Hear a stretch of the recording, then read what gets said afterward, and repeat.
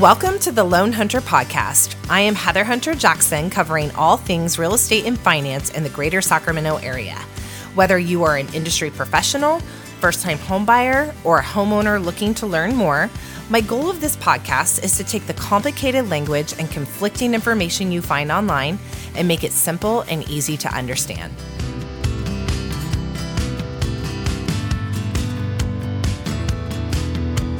Welcome back to another episode of the Loan Hunter Podcast. Today we are talking all about down payment. How much down payment do I really need to buy a home? So you guys, do you know that I say it's a myth, that you need 20% down, but did you know that 41% of people who have never owned a home still think that they need a 20% down payment? And I know I've heard recently, millennials especially, I know that percentage goes up. I believe it's over 50%.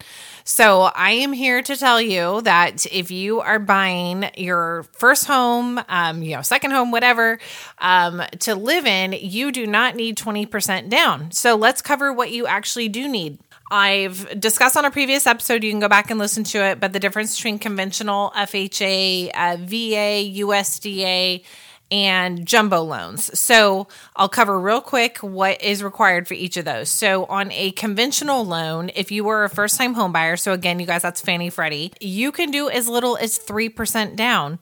If you are not a first-time home buyer, which the definition of a first-time home buyer is that you haven't owned a home within the last 3 years, you can do as little as 5% down. So that is not 20%. So that's a lot of flexibility. FHA is 3.5% down. Again, I've covered this before, but common myth is that you have to be a first-time home buyer to use an FHA loan. Not the case. You could be selling a home and buying a new one, and for whatever reason, FHA makes more sense for your scenario. You can do as little as 3.5% down. VA and USDA are both 100% financing products, with caveats that VA, you have to be eligible, meaning you have to be a veteran, in active military. We're in the reserves for 6 years. So that obviously has caveats as to how you get that loan. And then with USDA, that is a rural home loan, and they have income caps. So the household income is taken into account, and you have to qualify based on that. And when it comes to jumbo loans, that one gets a little different. Rule of thumb on that one would be 20% down.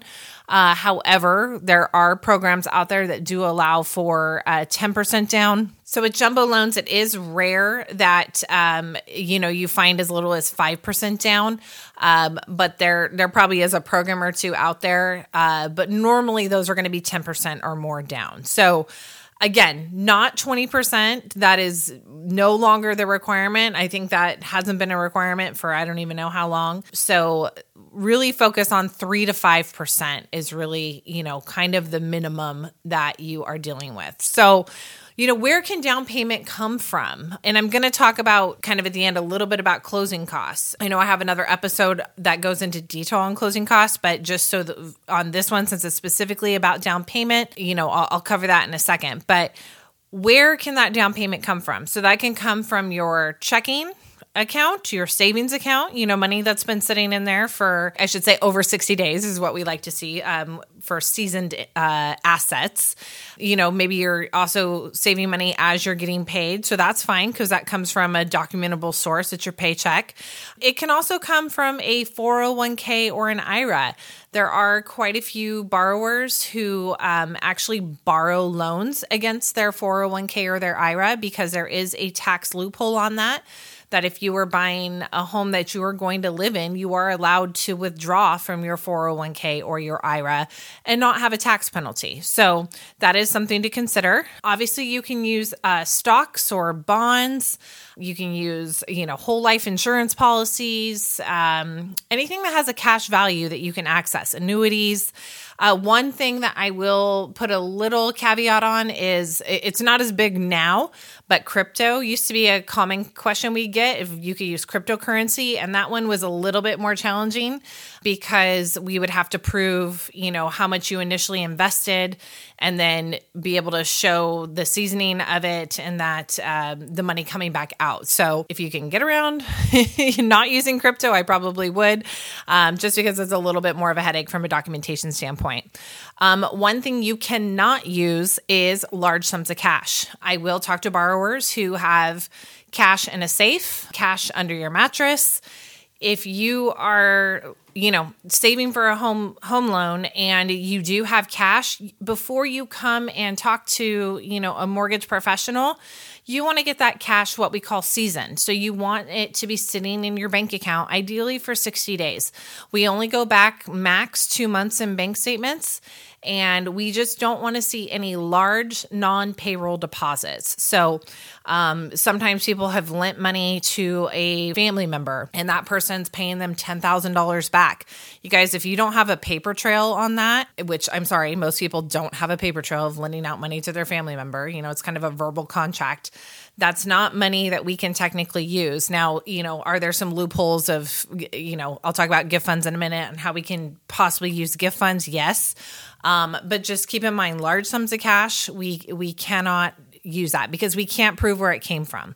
So that is the biggest concern. One thing we see a lot of people using is gift funds.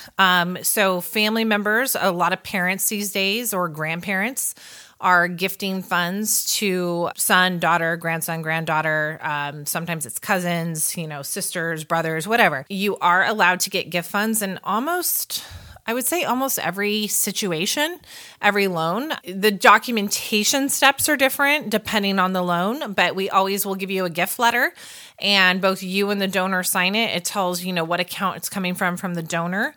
Some loan programs, we have to show that the donor had the ability to give the gift. And what that means is they have to provide us a bank statement. Other times it's just a gift letter. So that is a great way to get into a home is, through gift funds. So keep that in mind if you have a family member that is talking to you and is willing to do that. Or sometimes I do see parents doing going ahead and giving future inheritance type stuff to kids. So definitely tap into those resources and see if that's an option. I will say on jumbo loans, there can be more overlays of gift funds, meaning if you're putting 10% down, 5% of the funds may have to be your own funds. Whereas on all the other, conventional FHA, VA, USDA type loans, those can be 100% gift funds. So just keep that in mind. Again, discuss with your loan officer in detail, what you're planning if you're using gift funds and they can tell you what the parameters are.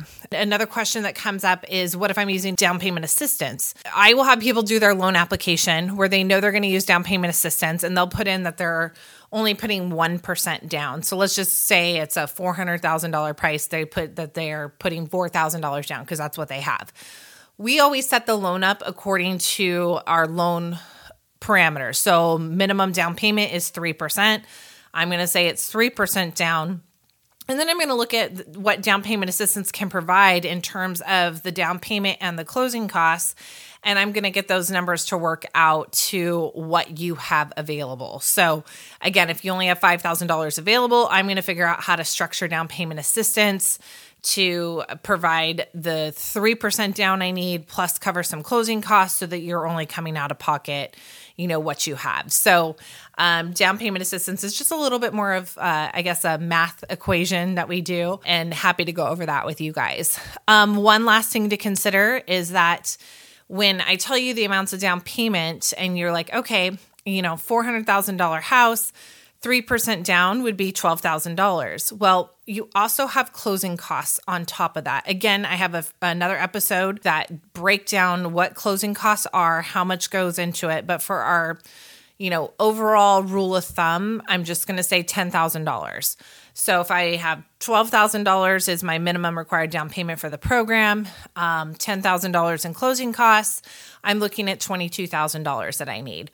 Now, you'll be able to work with your agent and your lender to see maybe there's some seller credit options to get your closing costs down. Again, maybe there's down payment assistance options. Just know in total, on top of your down payment, you do have closing costs to consider for when we're looking at total cash all in. So that is your down payment in a nutshell. Please, the biggest takeaway I want you to have is that you do not need 20% down to buy a home.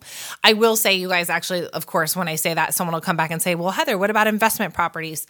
For investment properties, that is a case. You do need 20% down to buy that home. And if you're buying two to 4 unit properties, the down payment on that goes up whether you're buying a primary to live in it or whether you're buying that as an investment property. However, if you are going to live in it, both FHA and VA parameters stick and USDA in terms of 3.5% down or 100% financing. So, but again, just when you're buying investment properties, you're looking at usually putting somewhere between 20 to 25% down. So that's the only little footnote, asterisk I got to put by how much down payment's required. And again, takeaway, it is not 20%. So if you have questions on this, please reach out to me. All my contact information's in the show notes, and I would love to chat with you. Thanks so much for joining me, and I'll catch you on the next episode.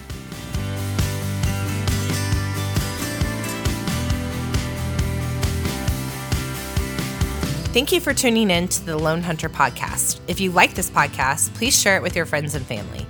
Also, please leave me a review, good or bad, because I like honest feedback and always like to improve. Thank you so much for sharing, and see you on the next episode. The Lone Hunter Podcast is brought to you by Heather Hunter, NMLS number 129963, DRE number 01402583. Empire Home Loan supports equal housing opportunity, NMLS number 1839243.